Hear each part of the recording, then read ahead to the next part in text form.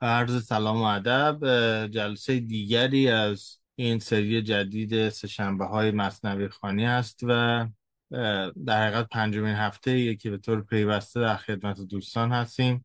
در سه جلسه به داستان توتی و بازرگان پرداختیم. در جلسه چهارم که هفته پیش بود به مقدماتی از داستان چنگی پرداختیم و همونجوری که خب به هر حال شیوه اندیشه و قصه پردازی و متن پردازی مولانا هست، با پرانتزهای بسیار بسیار طولانی مواجه شدیم در آغاز داستان که حتی خود مولانا رو هم در یه جایی شگفت زده میکنه از مقدار مطالب غیر مرتبطی که البته با نگاه عرفانی او مرتبطن ولی با تنه اصلی قصه یعنی قصه چنگی ارتباط مستقیمی ندارن. خودش با این میزنه که بیا و بر سر قصه برگرد و به دلیل همین طولانی بودن نکات فرعی دوستان پیشنهاد خوبی دادند و بنا شد که خلاصه ای از کلیت داستان رو قبل از اینکه بریم به سراغ داستان بخونیم و اینجا مطرح شد که خلاصه این چکیده ها، این خلاصه ها در ابتدای هر داستان در شرح مثنوی کریم زمانی خوشبختانه وجود داره و کار رو راحت میکنه و قرار شد که برای مرور آنچه گذشت در جلسه قبل که پیشرفت زیادی هم در داستان عملا انجام نشد، در این جلسه اول اون خلاصه رو بخونیم که هم یک تجدید ذهنی بشه، همین که همونطوری که شاید دیده باشید توی تلگرام یا توی پادکست گیرها اون قسمت هایی از پادکست مولانا خوانی که اینجوری صرف پرانتز ها میشن ما همیشه می نویسیم که اگر کسی فقط به دنبال داستان هست میتونه این قسمت رو نشنوه و از قسمت بعد دنبال بکنه. در نتیجه برای اون دسته از مخاطبان هم خوب هست که اگر کسی نمیشنوه قسمت 17 رو و میخواد به سمت قسمت 18 بیاد مستقیما، این خلاصه در ابتدا خونده شدنش برای اون عزیزان هم بسیار خوب هست و فایده بخش. این است که میخوام خواهش بکنم هر یک از دوستان که مایل هستند لطف بکنند و همراهی بکنند با خوانش این خلاصه ای که آقای کریم زمانی نوشتن و بعد این نکته راجع به مأخذش هست که من اون مأخذ رو هم بگم و بعد اگه دوستان پرسشی داشته باشن در تکمیل صحبت‌های جلسه قبل در خدمت باشیم و نهایتاً بریم به سر آنجایی که مولانا به خودش بانگ میزنه که بس کن و به سر داستان برگرد، جایی که داستان رو در هفته قبل رها کردیم. مولانا خوانی دوره جدید. دوست داری مثنوی را بشنوی؟ وقت داری شرحان را بنگری؟ مثنوی را چابک و دلخواه کن، ماجرا را موجز و کوتاه کن.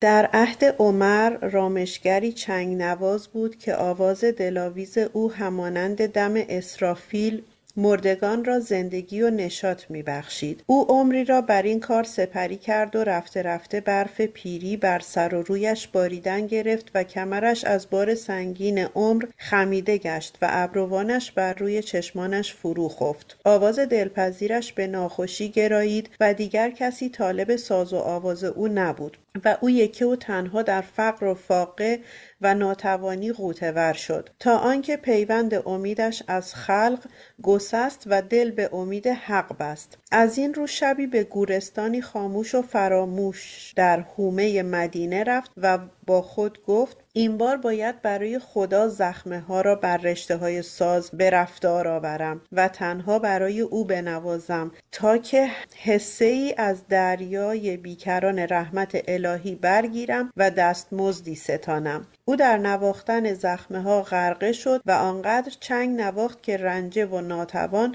سر بر بالین نهاد و به خوابی ژرف فرو رفت. در این حال حق تعالی اراده فرمود که خلیفه مسلمین یعنی یعنی عمر نیز به خوابی گران رود. عمر پی برد که این خواب غیر معهود که بر او بی هنگام عارض شده حتما پیامی به همراه دارد. سر بر بالین نهاد و به خواب فرو رفت و در میان خواب سروشی غیبی در گوش جان عمر طنین انداخت که هم اینک برخیز و به گورستان مدینه برو و نیاز یکی از بندگان خاص مرا برآورده ساز. 700 دینار از بیت المال برگیر و بدو ده که این مقدار دستمزد سازی است که برای خدا به نوا درآورده است. عمر از خواب گران برخاست و راه گورستان در پیش گرفت. وقتی به دانجا رسید گرد گورستان میگشت و چشم به هر سو میافکند تا آن بنده مقرب را پیدا کند، ولی هرچه ژرف‌تر در مینگریست و بیشتر میگشت کسی را نمییافت مگر رامشگری کلان سال که چنگ زیر سر داشت. با خود گفت آیا این است آن بنده مقرب؟ آیا رامشگری ژولیده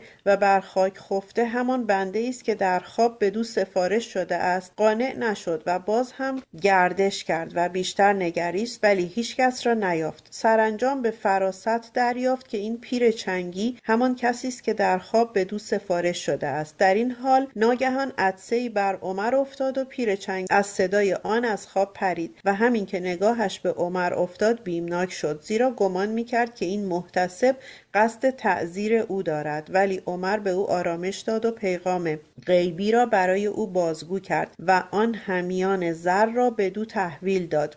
پیر چنگی سخت به زاری و فغان افتاد و از اینکه عمری را به خاطر مجالس طرب ساز زده پشیمان شد و تائب شد و دریافت که باید چنگ و ساز را تنها برای خدا نواخت و بس. سپاسگزارم. البته نتیجه گیری که مولانا بعد از این جای داستان میکنه که آقای کریم در خلاصهشون نیاوردند، اگر از تمام آن چیزی که اینجا به عنوان خلاصه آمده مهمتر نباشه کم اهمیت‌تر نیست. یک توضیح واژگانی من فقط بدم در اینجا. میگه که فکر کرد این محتسب و قصد تعذیر او رو داره. محتسب کسی بوده که مأمور امر به معروف و نهی از منکر بوده در گذشته. خلفا معمولا خودشون این قدرت رو داشتن، حالا میتونستن به کس دیگه‌ای واگذار بکنن، به اصطلاح تفویض بکنن، ولی خب خلیفه خودش محتسب اعظم هم هست. نکته دیگه‌ای که وجود داره تفاوت حد و تعزیر رو خوبه که بدونی. حد یعنی تنبیه جسمی برای حالا نافرمانی از امر خدا، ولی تعزیر یعنی جریمه مالی، یا در یه معنای دیگه یعنی هر دو، یعنی هم تنبیه بدنی هم تنبیه مالی. فکر کرد که حالا این چون چنگ زن بوده محتسب اومده بالای سرش میخواد جریمه، که خب همچنین نیست. و اینکه در اسرار توحید هم این قضیه به شکل دیگری آمده که حالا در فایل های مکملی که همراه این داستان نهایتا در قسمت آخر منتشر میکنم از تصحیح آقای دکتر شفیع کدکنی که بهترین تصحیح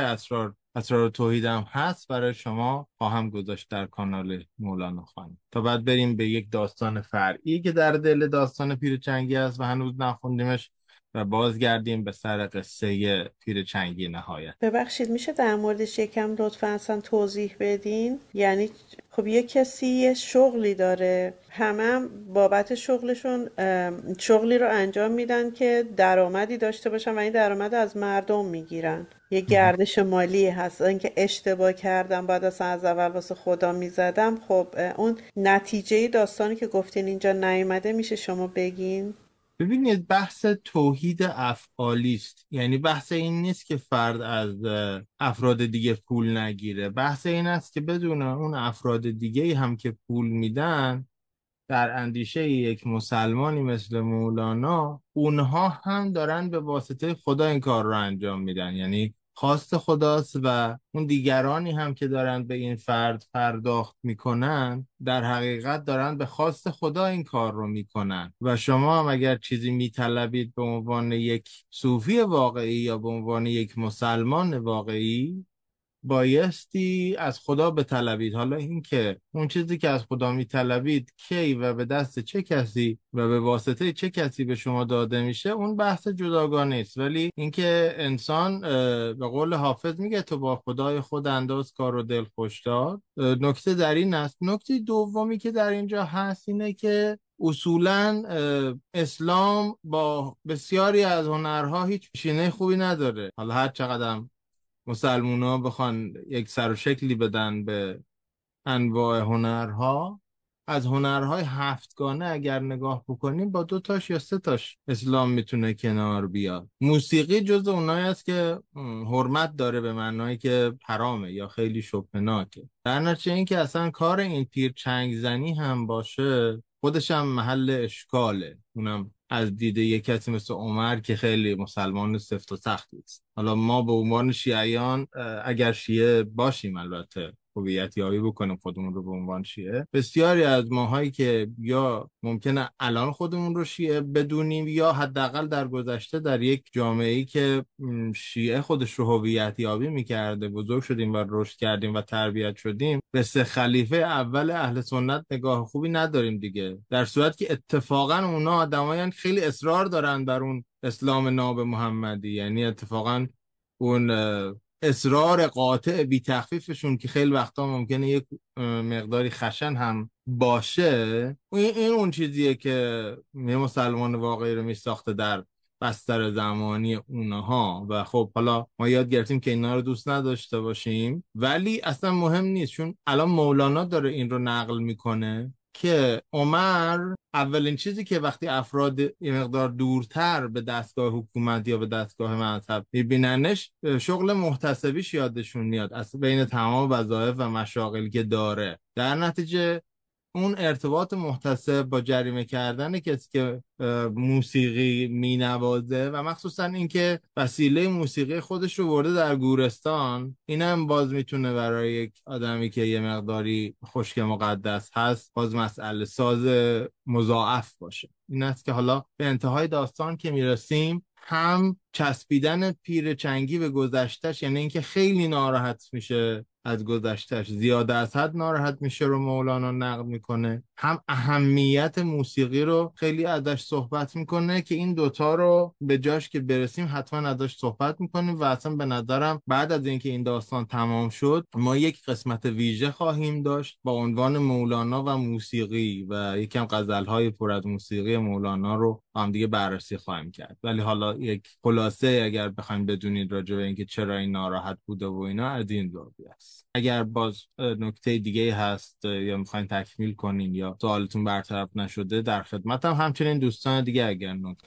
شعرهای قبلی اینجوری متوجه شدم که وقتی که حرف خواست خدا پیش میاد، یعنی اینکه خدا برفرض آتش رو اینجوری آفریده که بهش خاصیت سوزانندگی داده. بنابراین وقتی که مثلا یه استکاکی پیش میاد یا چیزی، این میگه که این یعنی یه آتشی به وجود بیاد به خودی خودش نیست، اون چیزیه که خدا به آتش داده، این خصوصیت رو ربوبیت داده. خداست که باعث میشه بله. هم لحظه آتشی، خاصیت آتش بودن در آتش وجود داشته باشه یا آبی، آب بودن در آب وجود داشته باشه و همینطور الی. درست، یعنی این خصوصیات از قبل به اونا ودیعه داده شده. ولی در مورد تصمیم گیری انسان اینو نمیتونم بفهمم که وقتی بگیم خواست خدا، یعنی الان این پولی که عمر حالا تو خواب یه سروشی داشته اومد داد، اینو داره میذاره به حساب خدا و ما اگه بخوایم اینو بیاریم تو زندگی روزمرمون، یعنی اگه یکی پول ما رو نمیده اونم باز میشه خواست خدا. از من سوال نکنید، باید از مولانا. شما از طرف مولانا لطفا من آخه جواب. هیچ طرفیتی ندارم از طرف مولانا، من فقط دارم کمک میکنم با هم مولانا رو بخونیم و اتفاقا خیلی خوشحالم از وقتی که از سر گرفتیم. خب من میخونم کامنت ها رو جاهای مختلف، به بعضیاش واکنش نشون میدم، به بعضیام اصلا واکنش نشون نمیدم، ولی حتی علاوه بر دوستانی که لطف دارن و دوست دارن و دلگرمی میدن، کسانی که این زاویه نگاهی که ما به مولانا داریم رو خوش ندارن، من خیلی خوشحالم به دلیل اینکه ممکنه در حقیقت انگیزه‌ای بشه که دوستان دیگه بیان از یک زاویه دیگری تفسیر بکنن. در نتیجه من اون چیزی که میفهمم رو با شما در میون میذارم بدون که ادعا داشته باشم حتما فهم من از فهم شما به مولانا نزدیکتره. ولی این تناقض بین جبر و اختیار و مسئله خواست خدا و مسئله صبر خدا، the patience of God، همیشه و در همه ادیان و مذاهب مسئله است. مسئله به این معناست که تازه است، یعنی هی مدام اتفاقهایی میفته که دوباره کسایی که اهل تئولوژی هستن، کسایی که اهل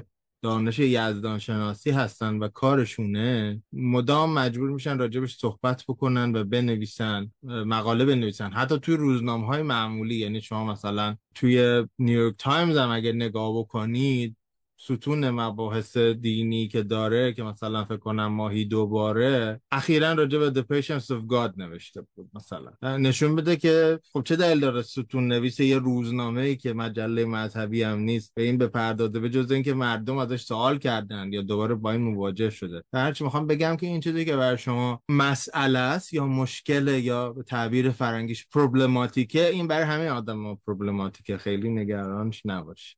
خب یه داستان میانی هست راجع به بحث باران که میگه پیامبر مسلمانان یه روزی به گورستان رفت مشایعت بکنه، بدرقه بکنه یکی از صحابه رو. وقتی که به چادر خودش به محل اقامت خودش برگشت، گفتش که امروز هوا ابری بود و باران بارید، میخوام ببینم تر شدی یا نه، و میبینم که تر نشدی. اون وقت این سوال پیش میاد که چطور این تر نشدن اتفاق افتاده.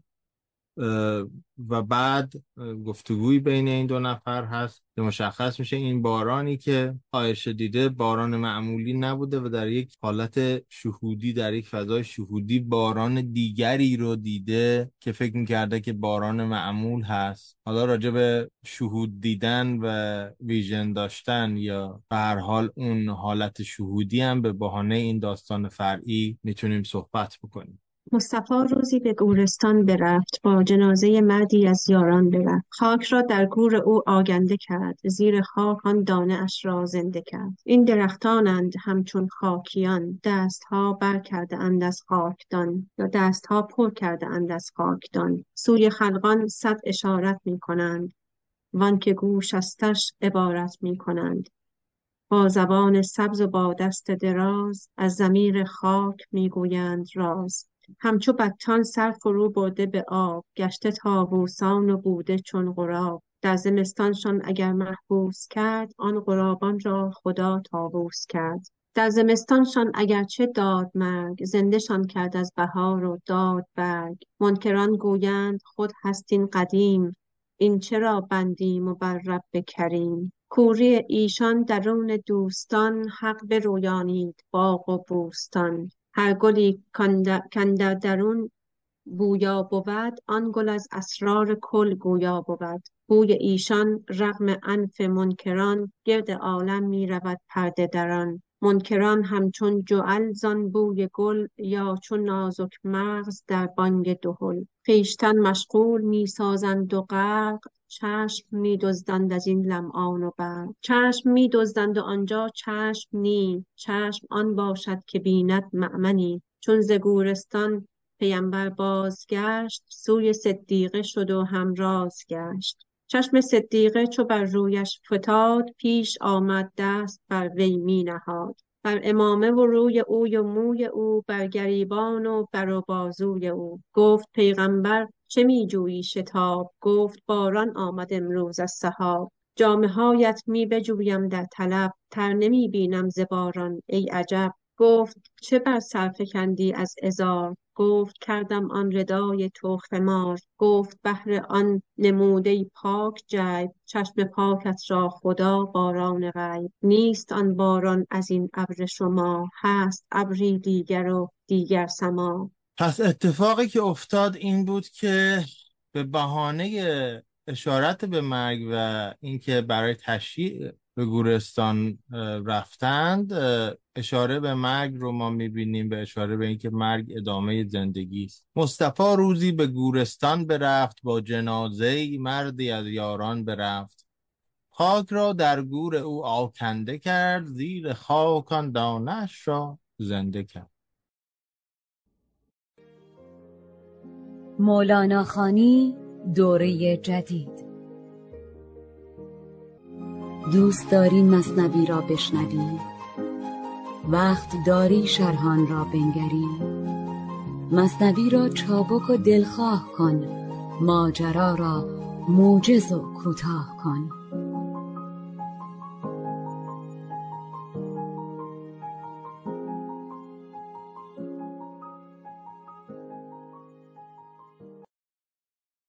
مولانا یکی از چیزایی که در مثنوی هست و مسلمانان خیلی سعی کردند که این رو تفسیرهای مختلفی بکنن که یه مقداری از رنگ و بوی بودایی او کم بکنن، یک شکلی از تناسخه. این که من کلمه تناسخ رو به کار میبرم نباید دوستان رو نگران یا متعجب بکنه که آیا من دارم یک مقوله که در خود دینها و آیینهای هندویسم و جاینیزم هم خیلی در تک تکشون نیست، در بعضیا هست و در بعضیا نیست، آیا من میخوام بچسبونم به یک نگاه اسلامی مثل مولانا، اونم یه داستانی مثل داستان پیامبر؟ خیر. ولی میخوام اشاره بکنم به داریوش شایگان دوباره در کتاب ادیان و مکتب‌های فلسفی هند که نشون میده چجوری عرفان خراسانی ما که مولانا هم و پدرش و هم درس پدرش برهان محقق ترمذی هم از اون عرفان نشأت میگیرن، یک شکلی ایرانیزه کردن بسیاری از اندیشه های موجود در اون بودیسم رو. و یکیش هم این است که تمام وجودهای طبیعی از جمله انسان تحول پیدا می کنند و تحولشون رو به مثبت هست و رو به جنبه مثبت هست. این تحول حتی پیش از حیات فعلی آدمی آغاز شده و بعد از حیات فعلی او هم ادامه پیدا میکنه. ابیات بسیار معروفی از در مثنوی که احتمالاً همه دوستان شنیدن، مولانا چجوری وصلش میکنه به نگاه خاصی که به مرگ داره که در اینجا در این داستانی هم که بود و بهش برمیگردیم هست. میگه از جمادی مردم و نامی شدم، از جامد بودن، از بیجان بودن تبدیل شدم به یه چیز شبیه گیاه که رشد میکنه. و از نما مردم حیوان بر زدم، یا در بعضی از نسخه ها به حیوان سر زدم. مردم از حیوانی و آدم شدم، پس چه ترسم کی ز مردن کم شدم. هیچ وقت مردن من رو کم نکرد، بی ارزش نکرد. حمله دیگر، در بعد نسخه ها هست حمله ای دیگر، بمیرم از بشر، از این جنبه جسمانی محدود اینجایی اکنونی انسان که در قالب کلمه بشر در زبان عربی بازنمود میشه، خواهم مرد. حمله دیگر بمیرم از بشر، تا برارم از ملائک پر و سر یا بال و پر. و از ملک هم بایدم جستن زجو. میگه پس از درجه ملکی هم باید فراتر برم. کل شیء هالک الا وجهه، هر چیزی بجز وجه، بجز رو کردن، بجز حضور و بجز تجلی او، که حالا این او رو میشه وصل کرد که کیست یا چیست، همه چیز میراست. بار دیگر از ملک قربان شوم، یا در بعضی از نسخه ها هست پران شوم. آنچه اندر وهم ناید آن شوم. میگه وقتی که آدم بتونه از درجه انسانی به درجه ملکی و از ملکی به درجه فراتر از اون که حتی اسم نداره برسه، اتفاقی میفته که خودش هم باور نداره. پس عدم گردم. عدم چرا؟ چون ارغنون گویدم که نا الیه راجعون. ارغنون به من میگه که بازگشت همه به سوی اوست. پس این فرایند استعلایی رو که یک شکلی از تناسخ هست، حالا اسلامی شده و ایرانیزه شدهش هست، با برگشت به یک جایی همسو و همزمان و همتراز میبینه مولانا. در نتیجه باز برگردیم به تمثیل نینامه که همه چیز رو مثل نیهایی میبینه، انسانها رو یا وجود هر موجود زنده ای رو یا وجود هر موجودی که در این میانه هست رو، و نهایتاً سبب میشه که بیاد و بگه که ما در این مسیر استعلایی که میخوایم طی بکنیم بایستی بتوانیم برگردیم به سر آن جایی که ازش دور شده بودیم و بازگشت همه به سوی اوست.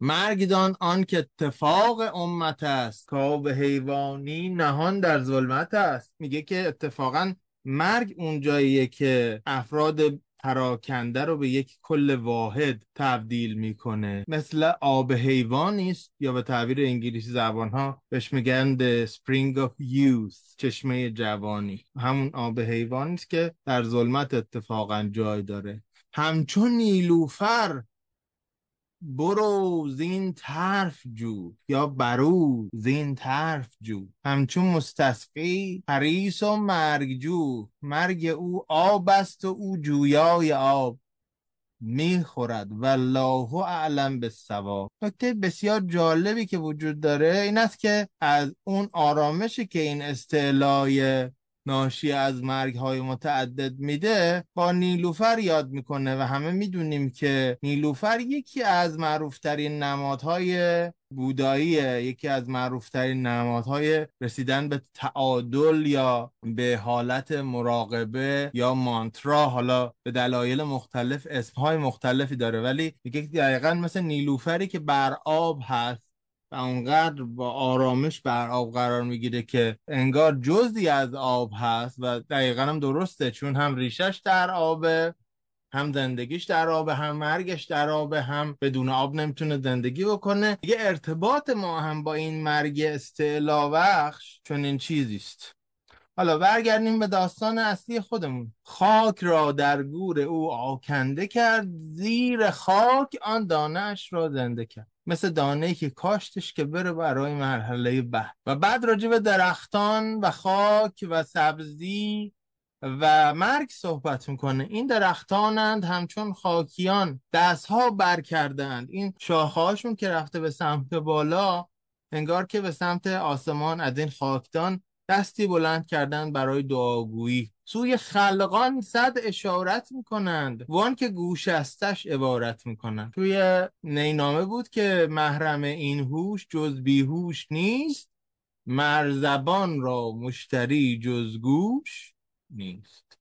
پس میگه اون کسی که گوشش آماده شده باشه باهاش صحبت هم میکنن. حالا چی میگن؟ با زبان سبز و با دست دراز، از ضمیر خاک، از درون خاک میگویند راز. و هر کسی که این مسیر استعلایی رو بره مثل بطیست، مثل مرغابیست که به آب میپیونده، و مثل غراب، مثل کلاغیست که به طاووس تبدیل میشه. باز دوباره راجع به گیاهان صحبت میکنه. در زمستانشان اگرچه داد مرگ، زندهشان کرد از بهار و داد برگ. میگه هر چیزی یه بهاری داره و یک زندگی مجددی داره و یک شکوفایی داره که البته منکران این بینشی که من دارم، این نوع یکتاپرستی که من مولانا دارم، این رو از من قبول نخواهند کرد. میگن این از اول هستی بوده و نیاز نیست که به خدا ارتباطش بدیم، ولی کوری ایشان درون دوستان حق برویانید باغ و بوستان.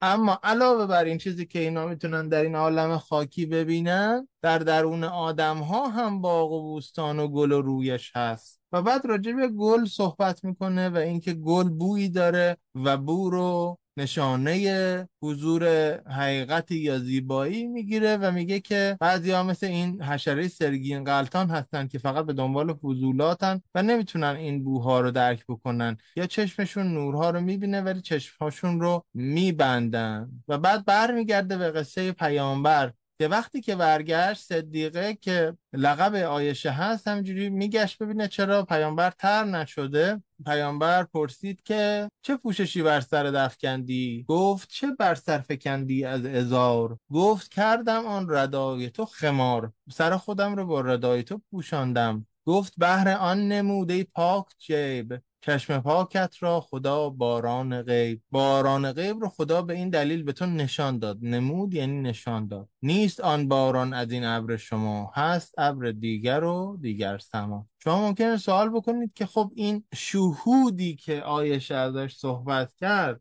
آیا فقط یه چیزی است که در زمان پیامبر اتفاق میفته؟ آیا فقط مخصوص آدم‌های معتقده؟ آیا از مقوله معجزاتی است که فقط معتقدان و مؤمنان می‌بینن؟ من جواب روشنی برش ندارم، ولی دارش شایگانی که در این چند جلسه اخیر خیلی ازش یاد کردیم و امشب هم ازش صحبت کردیم که آدم دیندار به معنای متعارفش نبود، ولی همیشه دین پژوه و اهل کنکاش در اشکال مختلف معنویت، یه کتابی یه مصاحبه‌ای داره زیر آسمان‌های جهان که دکتر رامین جهان بگلو با او به گفتگو نشسته.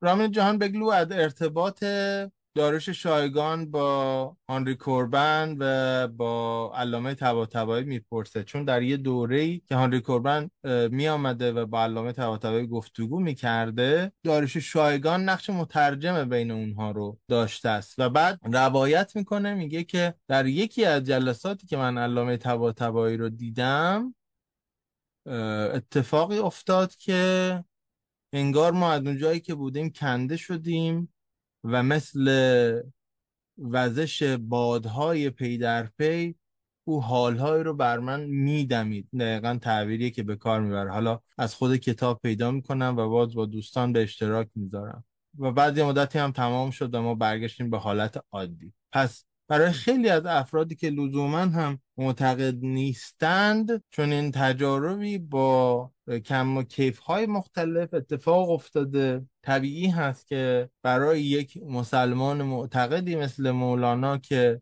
به امکان این چیزها بسیار اعتقاد داره و خیلی هم براش طبیعیه، باز در داستانهای او چون این چیزی رو ببینیم. علت وجودش رو هم میخواستم که شما بدانید. حالا این قصه ای که اینجا گفته شد چه ربطی داره به ماجرای پیر چنگی؟ ربطش رو اندکی در جلوتر میفهمیم. من میخوام از تفسیر بیت حکیم بگذرم و به شما بگم که این تکه که به عمد امشب خوندیم با یه تکه که در جلسه قبل خوندیم ارتباط داره و پیوند میخوره و اونم انواع بادها هست که اگه یادتون باشه جلسه قبل صحبت کردیم. باد بهاری داریم که زندگی کننده است و باد پاییزی داریم که میراننده است و اینکه ایام نفحه های مختلفی میارن. و حالا وقتی که رمزگشایی رو سوال میکنه آیشه، جوابش رو میشنوه که خب حالا این اصلا یه لایه دیگری از داستان پیرچنگی رو میخواد برای ما باز بکنه.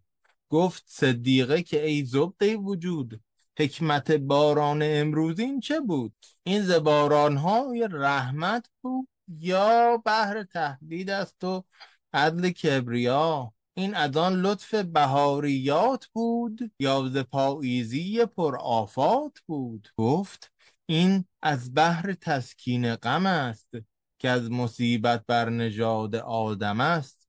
میگه آدم بودن، آدمیت در ذات خودش، در نژاد خودش با یک غمی همراه است. این بارانی که تو دیدی برای تسکین بود. گر بر آن آتش بماندی آدمی، بس خرابی در فتادی و کمی. این جهان ویران شدی اندر زمان، حرص ها بیرون شدی از مردمان. استن این عالم ای جان غفلت است، هوشیاری این جهان را آفت است.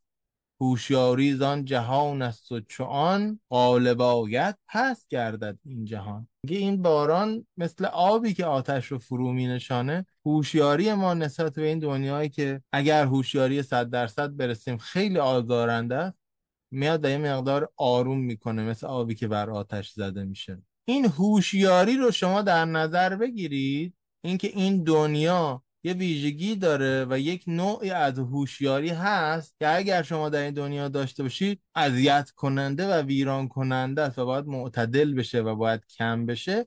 این رو در نظر بگیرید تا بعد که قصه پیر چنگی جلو میره، لایه دیگری از این قصه که آقای کریم زمانی ازش غفلت کردند در اونجا بازگو بشود. مولانا خوانی دوره جدید. دوست داری مثنوی را بشنوی؟ وقت داری شرحان را بنگری؟ مثنوی را چابک و دلخواه کن، ماجرا را موجز و کوتاه کن.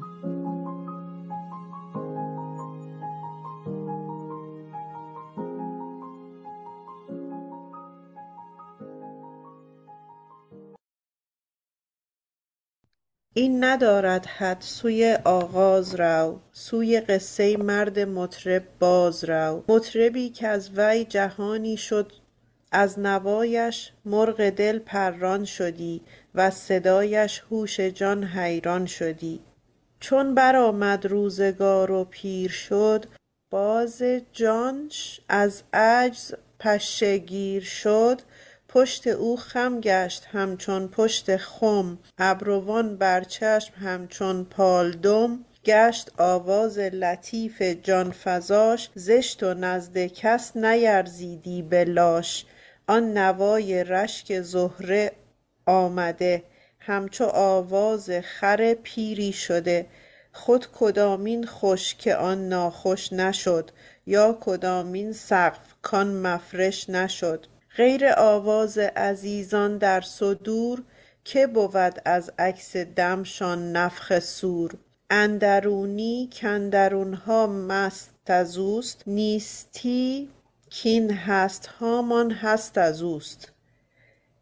کهربای فکر و هر آواز او، لذت الهام و وحی و راز او. چون که مطرب پیرتر گشت و ضعیف، شد ز بی کسبی رهین یک رغیف. گفت عمر و مهلتم دادی بسی، لطفها کردی خدایا با خسی.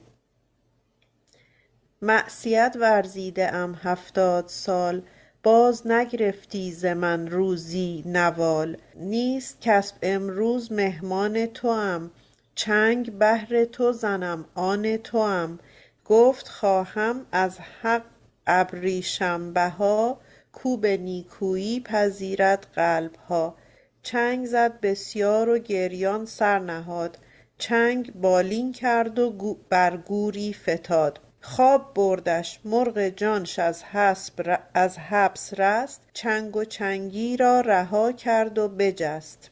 الان تازه بعد از این همه ابیات پرانتزوار تداعی بر تداعی تو بر تویی که کل جلسه قبل و چیزی نزدیک 45 دقیقه از جلسه امشب رو به خودش اختصاص داده، تازه برگشت به سر اینکه این ندارد حد سوی آغاز رو، سوی قصه مرد مطرب باز رو.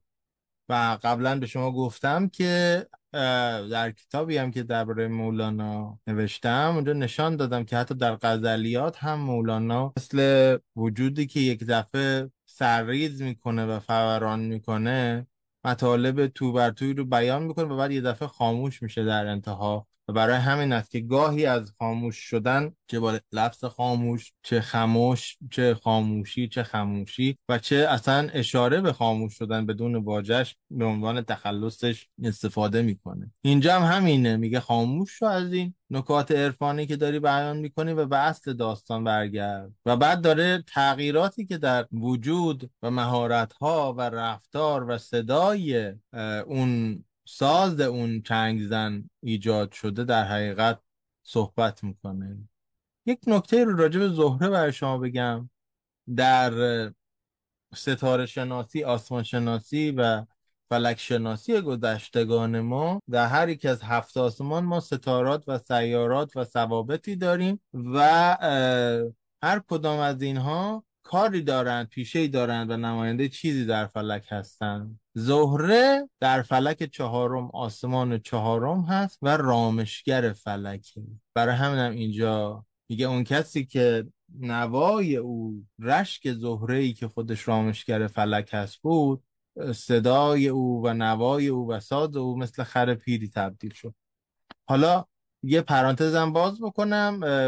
حافظ خیلی با این آسمان 4 زهره و اینا مضامین مختلف ساخته، از جمله در جایی که میخواد به شعر خودش افتخار بکنه و با هم کمی شوخی بکنه اونجوری که شوخ طبعی های حافظ هست، میگه در آسمان نه عجبگر به گفته حافظ، سرود زهره و رقص آورد مسیحا را. چون مسلمانان معتقد هستند مسیح نمرده است بلکه عروج کرده است و در آسمان 4 مانده. حالا علتهای مختلف هم براش هست توی داستانهای عامیانه یا فولک تیل، این هم گفته میشه که ملائکی که در هر آسمان بازرسی میکردن کسانی که دارن عروج میکنن، یک سوزنی پیدا میکنن در لباس عیسی و به عنوان نمادی از دنیا و تعلق دنیوی در آسمان چهارم مسیح رو نگه میدارن، همون جایی که ظهر هست. و در یه بیت حافظ به همه اینا اشاره کرده که خب البته جلسه گذشته گفتیم که اعتقاد مسیحیان راجع به مسیح با این اعتقادات اسلامی به کل متفاوت. و بعد از این ناخوش شدن و تغییر کردن میره به سمت اینکه این تغییر در ذات جهان هست، همونجوری که مثلا در کلیله و دمنه هم میگه که و فلک و روزگار را پیشه این است که جوان را پیر و پیر را ناچیز گرداند. این هم به همین داره اشاره میکنه.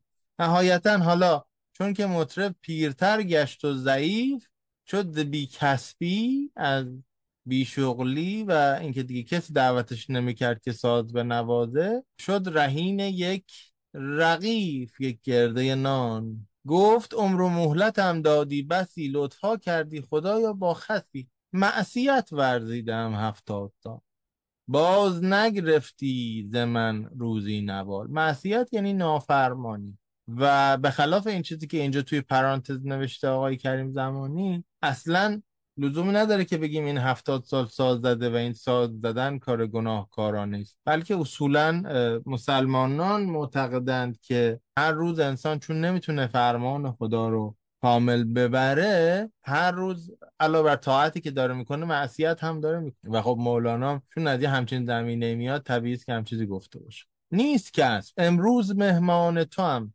چنگ بهر تو زنم آن تو هم. چنگ را برداشت شد الله جو، سوی گورستان یثرب آهو. گفت خواهم از حق ابریشم بها. تأکید این بیت روی حقه. از کی ابریشم بها میخوام؟ نصیبی برای ساز زدن به نواختن سیمهای ابریشمین ساز میخوام از حق. چرا اینو میخوام؟ کو به نیکویی پذیرت قلب ها. به این قلب ایهام داره، هم دل من که متوجه او شده رو به نیکویی میپذیره، هم قلب به معنای سکه تقلبی، اینکه من هیچ چیز درخور و اصیلی ندارم، هر چیزی که هست قلقش داره، ولی همین رو هم خدا میپذیره با وجودی که قلب تقلبیه. چنگ زد بسیار و گریان سر نهاد، چنگ بالین کرد و بر گوری فتاد. خواب بردش مرغ جانش از حبس رست، چنگ و چنگی را رها کرد و بجنب. گشت آزاد از تن و رنج جهان، در جهان ساده و صحرای جان. جان او آنجا سرایان ماجرا، کاندر اینجا گر بمانندی مرا. خوش بودی جانم در این باغ و بهار، مست این صحرا و غیبی لاله زار.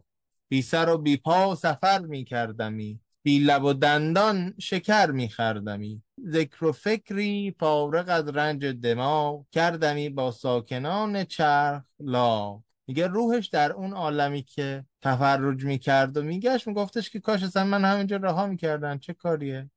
چشم بسته عالمی میدیدمی، برد و ریحان بی کفی میچیدمی. مرغ آبی غرق دریای عسل، عین ایوبی شراب و مغتسل. میگه مثل ایوب که پا تا سر رنج شد و این رنج ها مایه پاکی او شد، این رنج بزرگی هم که پیر چنگی برد باعث شد که او به مرحله بالاتری برسه، استعلا پیدا بکنه. با توجه به اینکه همواره در این داستان ها یک لایه دیگری رو به ما نشون میده وقتی که با روایت مسیحی مقایسه بکنیم، ایوب که در اولد تستیمنت در عهد عتیق جوب نامیده میشه، با روایت مسلمانان مشترکه و هر دوتاش از عهد عتیق میاد که کتاب اصلی یهودیان بوده است در زمان خودش، و بعد مسیحیان هم اون رو دنبال کردن به دلایل متعددی که اینجا جای بحثش است. روایتی که در عهد عتیق هست این است که شیطان میگه که این ایوب یا جوب که خیلی مال و ثروت داره، زن و فرزند داره، زیبایی داره، این به خاطر این چیزایی که تو بهش دادی پروردگار به تو ایمان داره و پیامبری تو رو میکنه و از جانب تو پیغام میبره. و اگر اینا رو نداشته باشه از ایمانش هم چیزی باقی نمیمونه. و خدا هم حالا خیلی جالبه که در یک حالت کلکلگونه‌ای با شیطان میگه که باشه بذار اثبات کنیم ببینیم که تو درست میگی یا من، و تو اجازه داری هر چیزی که ایوب داره رو از او بگیری مگر جانش رو، فقط نکشش. یعنی حتی اجازه داری سلامتیش رو هم ازش بگیری. و بعد شیطان یک به یک زن و فرزند و مال و منال و مقام و مقبولیت و حتی سلامت رو از ایوب میگیره، ولی ایوب ایمانش بر نمیگرده، همواره رنج میکشه و ناله میکنه و سوال میکنه که خدا چرا داری اینا رو به سر من میاری، ولی کافر نمیشه به بودن خدا. و نهایتا بعد از اینکه از این امتحان سربلند بیرون میاد، خیلی چیزای بهتر از اون چیزایی که از دست داده بوده بهش برمیگرده. برای همین در هر دو فرهنگ، هم در فرهنگ مسیحی، هم در فرهنگ اسلامی و هم در ادبیات فارسی متأثر از اون، ایوب نشانه و نماد صبور بودن هست. میگه که این رنجی که پیر چنگی برد همون اثری رو براش داشت که ایوب در سر رنج ها برد. و بعد دوباره پرانتز باز میکنه از اونجایی که قبلا براتون گفتیم که حجم این پرانتز ها در دفتر اول که هم سوگ مولانا بیشتره و هم آشنایی او با مصالح کلام و تداعی های ذهنی خودش کمتره، خیلی تعدادشون بیشتر هست. اینجا هم یه پرانتز باز میکنه راجع به خود مثنوی. مثنوی در حجم گر بودی چو چرخ، در نگنجیدی در او زین نیم برخ. حتی نیم جزءش هم نمیشد گفت راجع به این حقیقتی که پشت این تصفیه کنندگی رنج و تعالی بخشی رنج هست. کان زمین و آسمان بس فرا، کرد از تنگی دلم را شاخ شاخ. میگه منم یه همچه آرزویی دارم مثل روح اون پیر چنگی. این جهانی که در این خوابم نمود، از گشایش پر و بالم را گشود. این جهان و راهش ار پیدا بودی، کم کسی یک لحظه ای آنجا بودی. میگه که اون جهانی که من دیدم و شوق دارم که به سمتش برم، اگر که دیگران هم میدیدن کمتر کسی میخواست که در این دنیای معمولی بمانه. ولی این طمعی که من دارم، این شوقی که من دارم که به همچون جهانی پا بذارم، صدایی میاد، ندایی میاد که طمعکار نشو و اول باید خارهایی که در پات هست رو بیرون بیاری و بعد بتونی این راه دشوار رو بری. بعد از این برمیگرده به هاتفی که با عمر صحبت میکنه و به او دستور میده که سکه هایی رو برای پیر چنگی ببره. مولانا خوانی دوره جدید. دوست داری مثنوی را بشنوی؟ وقت داری شرحان را بنگری؟ مثنوی را چابک و دلخواه کن، ماجرا را موجز و کوتاه کن.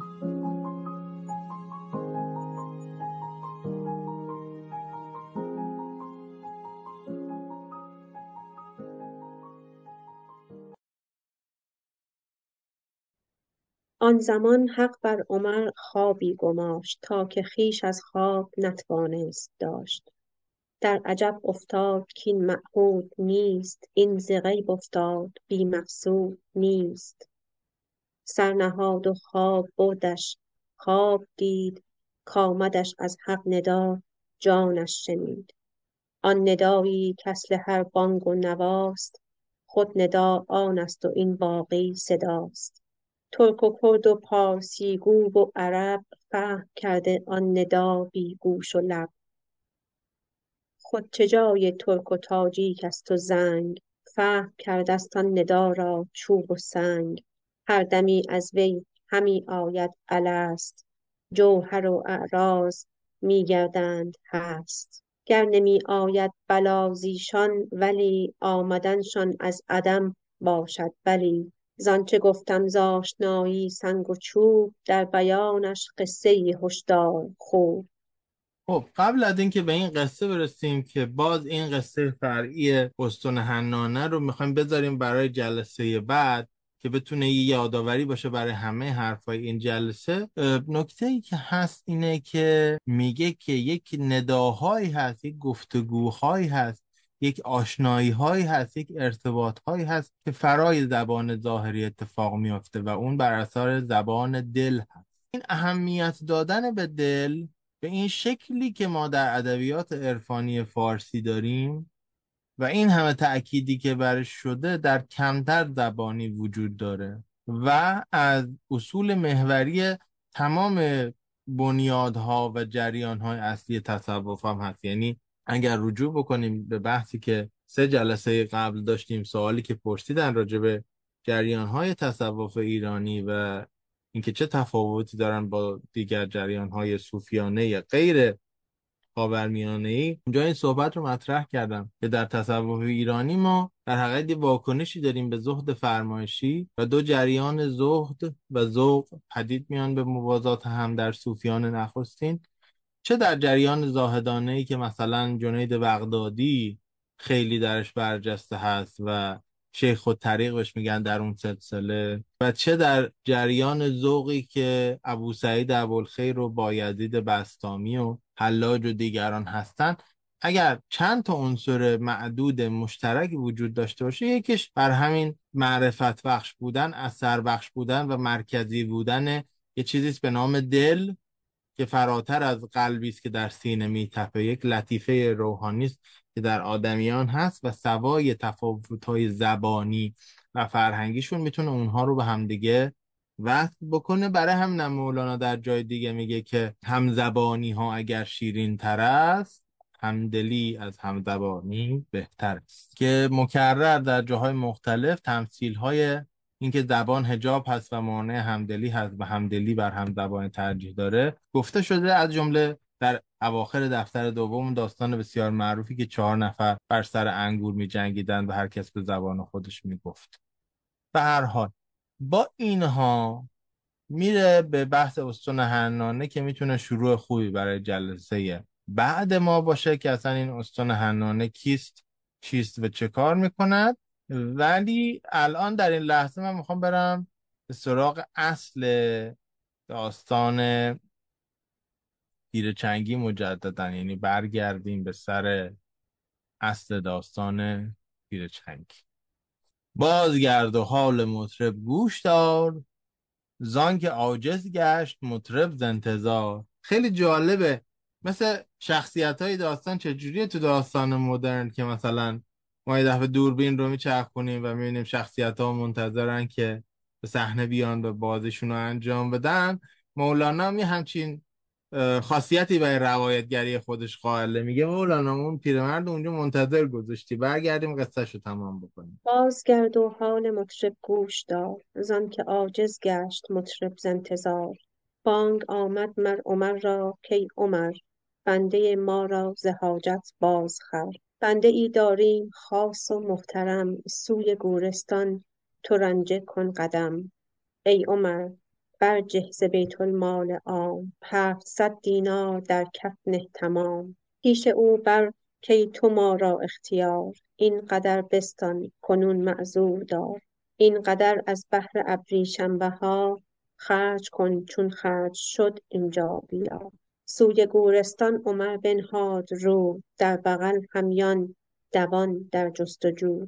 گرد گورستان روانه شد بسی، غیر آن پیرو نبود آنجا کسی. گفت این نبود دگرباره دوید، مانده گشت و غیر آن پیر او ندید. گفت حق فرمود ما را بنده ایست، صافی و شایسته و فرخنده ایست. پیر چنگی کی بود خاص خدا، حبذا ای سر پنهان حبذا. بار دیگر گرد گورستان بگشت، همچو آن شیر شکاری گرد دشت. چون یقین گشتش که غیر پیر نیست، گفت در ظلمت دل روشن بسی است. آمد و با 100 ادب آنجا نشست، بر عمر عطسه فتاد و پیر جست. مر عمر را دید و ماند اندر شگفت، عزم رفتن کرد و لرزیدن گرفت. گفت در باطن خدایا از تو داد، محتسب بر پیرکی چنگی فتاد. چون نظر اندر رخ آن پیر کرد، دید او را شرمسار و رو زرد. پس عمر گفتش مترس از من مرم، کت بشارتها ز حق آورده ام. چند یزدان مدحت خوی تو کرد، تا عمر را عاشق روی تو کرد. پیش من بنشین و مهجوری مساز تا به گوشت گویم از اقبال راز. حق سلامت می کند می پرسدت چونی از رنج و غمان بی حدت. نک قراضه چند ابریشم بها خرج کن این را و باز اینجا بیا. پیر این بشنید و بر خود می تپید دست می خایید و جامه می درید. بانگ می زد کای خدای بی نظیر بس که از شرم آب شد بیچاره پیر. چون بسی بگریست و از حد رفت درد چنگ را زد بر زمین و خرد کرد. گفت ای بود حجابم از اله ای مرا تو راه زن از شاه راه.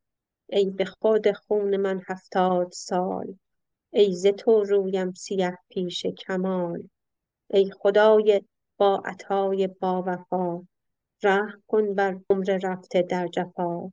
داد حق عمری که هر روزی از او کس نداند قیمت آن را جز او. خرج کردم عمر خود را دم به دم دردمیدم جمله را در زیر و بم. آه کز یاد ره و پرده عراق رفت از یادم دم تلخ فراق. وای کز تری زیرافکند خرد خشک شد کشت دل من دل بمرد. وای کز آواز این 24 کاروان بگذشت و بیگه شد نهار. ای خدا فریاد زین فریادخواه داد خواهم نه ز کس زین دادخواه. داد خود از کس نیابم جز مگر زانکه او از من به من نزدیکتر. کین منی از وی رسد دم دم مرا پس ورا بینم چو این شد کم مرا. همچو آن کو با تو باشد زرشمر سوی او داری نه سوی خود نظر. خب من یک مرور کوتاه بکنم و ارتباطش رو با اون جلسه ای که میخوایم اپیزود ویژه موسیقی نزد مولانا رو بحث بکنیم براتون بگم و بعد اون حرفی که عمر میزنه اصلا نتیجه گیری اصلی داستان هست.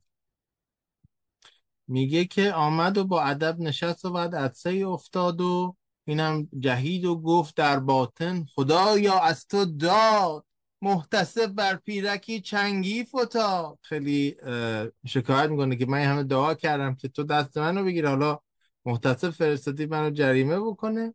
چون نظر اندر رخ آن پیر کرد دید او را شرمسار و روی زرد. پس عمر گفتش مترس از من مرم کت بشارت ها ز حق آوردم.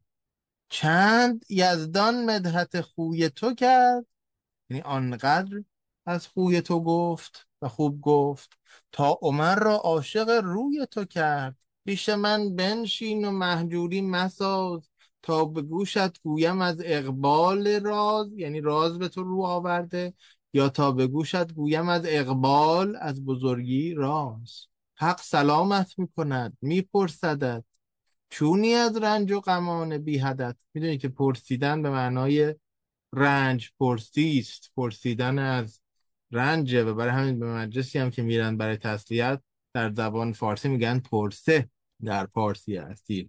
نک قراضه چند ابریشم بها، همجوری که داشت میذاشت جلوش گفت اینک این قراضه ها براده های کوچک یه چیز ریز کوچکی برای ابریشم بهای تو، یعنی با وجودی که 700 دینار بود پول زیادی بود تواضع هم کرد گفت یک پول اندکی. مثل قراضه آن چیزیست که وقتی طلا رو میچیدن میریخته از کناره اون مقراض یا اون قیچی، برای همین به هر چیز کوچک و اندکی میگن قراضه.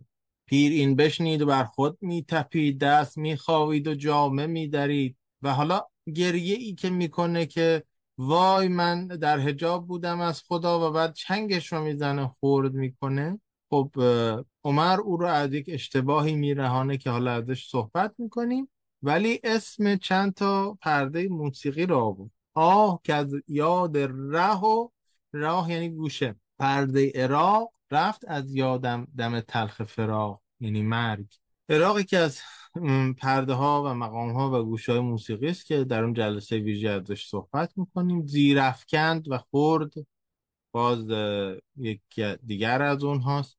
در تقسیم بندی ها عددهای مختلفی دارن. یکی از معروف تریناش 24 تقسیم بندی است، چون 12 تا مقام داریم و هر مقام به خرد و بزرگ تقسیم می شده، 12 تا 24 تا. میگه وای که این 12 تا و دو شعبه هر کدوم که مجموع میشه 24 تا، یعنی کل این دانش موسیقی من را گرفتار یک منی کرد، گرفتار یک خودبینی کرد و دور کرد از حقیقتی که امروز بهش رسیدم. پس عمر گفتش که این زاری تو هست هم آثار هوشیاری تو. یادتون هست توی داستان عایشه که چند دقیقه پیش خوندیم، گفتش که یک آبی قرار شد بزنه بر آتش هوشیاری. این جهان یه ویژگی داره که هوشیاری زیادی توش خوب نیست. حالا اینجا داره این هوشیاری رو ازش صحبت میکنه. پس اون پرانتز رو باید میخوندیم که اینجا رو بتونیم معنی بکنیم. پس عمر گفتش که این زاری تو هست هم آثار هوشیاری تو. هوشیاری به معنای منفیش.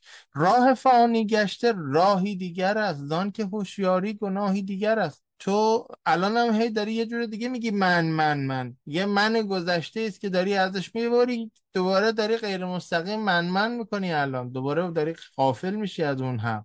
پس هوشیاری ز یاد مامضی، از یاد آن چیزی که گذشته است. ماضی و مستقبلت پرده خدا، اگه نتونی حاضر بشی در لحظه حال، چه به گذشته وصل باشی و چه به آینده بری، این پرده ایست بر جان تو.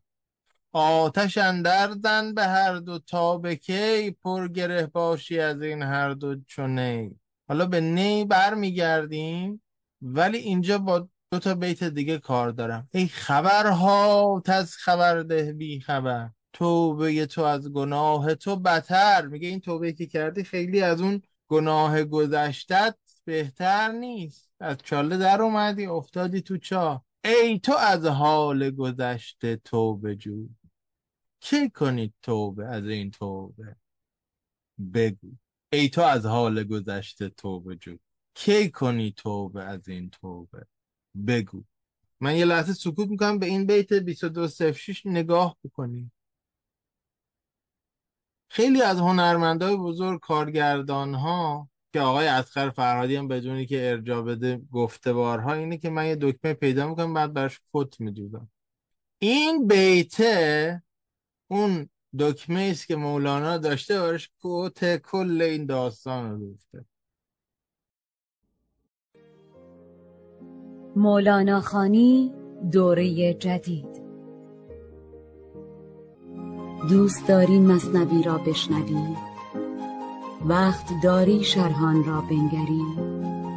مثنوی را چابک و دلخواه کن، ماجرا را موجز و کوتاه کن.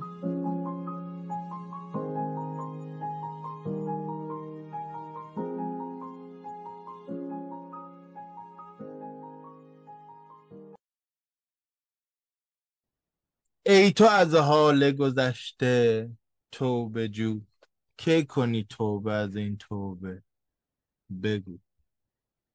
شاید شما فکر کنید این مفهوم یه مفهوم خیلی دینیه، چون داره از کلمه توبه استفاده میکنه و داره صرفاً با یک بینش اسلامی این رو بیان میکنه. ولی من میخوام به رهیافت‌های جدید روانشناسی هم شما رو ارجاع بدم. اینه که ذهن آدمی یه خاصیتی داره که هر چیزی رو میتونه به هر چیزی ربط بده. اونم به دلیل یک عنصری است که در زبان شناسی بهش میگن نشانه، که شما با نشانه ها امور رو تصور میکنید، معنا میکنید، با همدیگه مرتبط میکنید و نشانه ها چون ذاتاً قراردادیان، هر چیزی رو میشه به هر چیزی ربط داد. برای همین شما میتونید چیزهایی رو تصور بکنید که تا حالا ندیدید. من الان میخوام یه امتحان بکنم از چیزایی که تا حالا ندیدید. یه اسب آبی کارتونی تصور کنید. اسب آبی که یه خورده کودکانه و بامزه باشه، و قول این فرنگی ها کیوت باشه، با یه رنگ همچی بنفش‌طور براقی مثل اون گلوری توی کارتون ماداگاسکار اگه دیدین. بعد میخوام برم یه قدم جلوتر و بگم که این گلوری که دارین تصور میکنین یه صفحه صافه، یه ساعت رو دیوار. این گلوریه خوابیده لم داده، دستش هم گذاشته یه ور صورتش همینجوری که لم داده، و روی اون شکمش ما صفحه ساعت رو داریم در نتیجه یه دایره هم نیست، هر کدومش یه جای شکمه اینه، ولی مجموعاً یه ساعت رو میسازه. و بعد به جای عقربه های ساعت هم ما برگای داریم مثل درخت های همون کارتون ماداگاسکار، برگای استوایی. الان تا من اینو گفتم شما تصورش کردین، درسته؟ نمیتونین تصورش نکنین مگه به من گوش نکنین یا حواستون پرت میشه. این خاصیت زبان. این خاصیت باعث میشه که هر اندازه بخواید از یه چیزی اعراض بکنید روی گردان بشید، اتفاقا بهش متوجه میشید. من الان به شما میگم که به فیل صورتی که لباس خواب آبی گلدار پوشیده و اومده دستاش تو جیبش داره راه میره و میخواد به شما بگه شب بخیر، فکر نکن. الان شما دارین به فیله فکر میکنین، چون به محض اینکه من بگم نکن باید ترسیمش کنم، بعد شما بهش فکر کنید. دقیقا این اتفاقی که برای ذهن اون پیر چنگی افتاد در این جا و عمر مچش رو گرفت که آی این گذشته من چقدر بد بود، این ساز چقدر بد بود، اصلا بزنم این ساز رو خورد کنم، چون مانع من شد بین من و خدا. شما همین لحظه ای که داری میگی من میخوام اینو بذارم کنار، داری بهش فکر میکنی و توجه میکنی. تمام قوای ذهنی تو متوجه اون چیزی که میخوای بذاری کنار به دلیل خاصیت زبان. ای تو از حال گذشته توبه جو، کی کنی توبه از این توبه بگو. همونجوری که در گذشته میگن توبه نصوح، توبه درست، توبه است که فرد نه اینکه فراموش میکنه کار نکرده، اتفاقا کاملا یادش هست، عزم میکنه که به اون کار بر نگرده، نه اینکه به اون کار فکر نکنه، عزم میکنه که اون عمل رو دوباره انجام نده. در روانشناسی جدید هم همین گفته میشه، به یه تعبیر دیگه ای برای سلف اورینتیشن، برای اینکه چجوری خودمون رو معطوف کنیم به چیزهای مختلف، و برای ذهن آگاهی مایندفولنس گفته میشه. شما اگر میخواین از یک احساسی یا از یک مقوله‌ای یا از یک حالتی، از یک استیتی به اصطلاح، از یک وضعیتی در ذهن خودتون عبور بکنید، مجبورید ذهنیت و حالت فعلی رو بپذیرید، چون به همون اندازه که انکارش میکنید میمونه در ذهن شما. و بعد به آدم ها تمرین های مختلف یا تمثیل های مختلف میدن که بتونن از اون چیزی که میخوان نفیش بکنن ولی هرچی نفیش کنن بیشتر به ذهنشون چسبه جدا بشن. مثلا تمثیل صفحه شطرنج رو مطرح میکنن که شما هر وقت که میخواید با احساسی مقابله بکنید یا احساسی شما رو اذیت میکنه، کما که ما به طور تکاملی دوست نداریم احساسای منفی و هیجانات منفی رو تجربه بکنیم، به جای اینکه بگیم که خب من الان دارم غم رو تجربه میکنم ولی من غم رو نمیخوام، شادی رو میخوام، چون همون لحظه که دارید میگید شادی برای اون غم رو تداعی میکنه در ذهن شما به علتی که گفتم و این غم ماندگاری شدیدتر میشه. میان مثلا تمثیل صفحه شطرنج رو میدن به آدم ها، میگن آن چیزی که در ذهنتون میگذره و میخواید ملاحظهش بکنید، ابزرویشنش بکنید، مشاهدهش بکنید ولی بهش نچسبید، اینها رو مثل مهره های روی صفحه شطرنج ببینید و ذهنتون رو مثل صفحه شطرنج ببینید و مشاهده کنید این مشاهدهگری خودتون رو.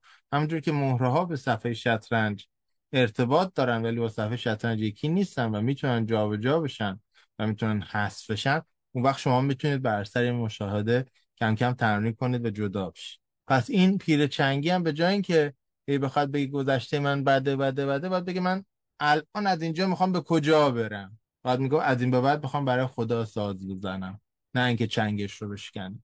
و با این تمثیل مولانا میخواد دامهای ذهنی رو نشون بده و دام ذهنی که خودش هم درش هست رو نشون بده.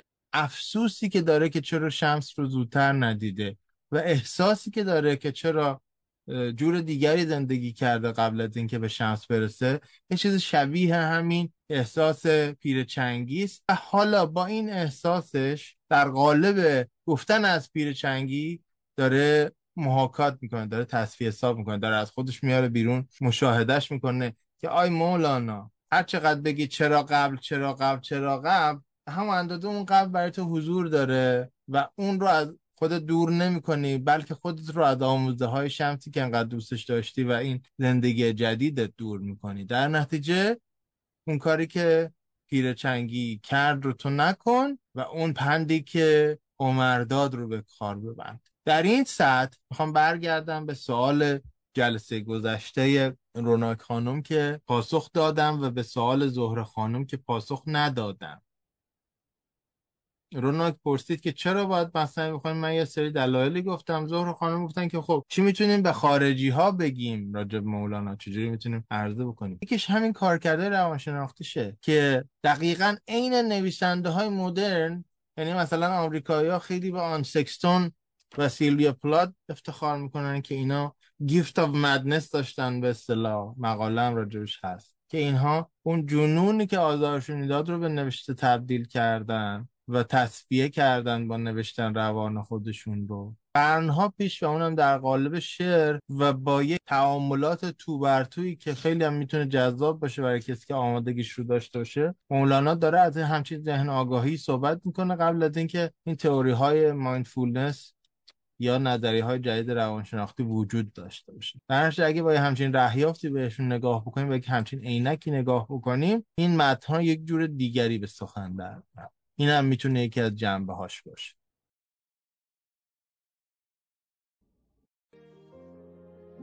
مولانا خوانی دوره جدید.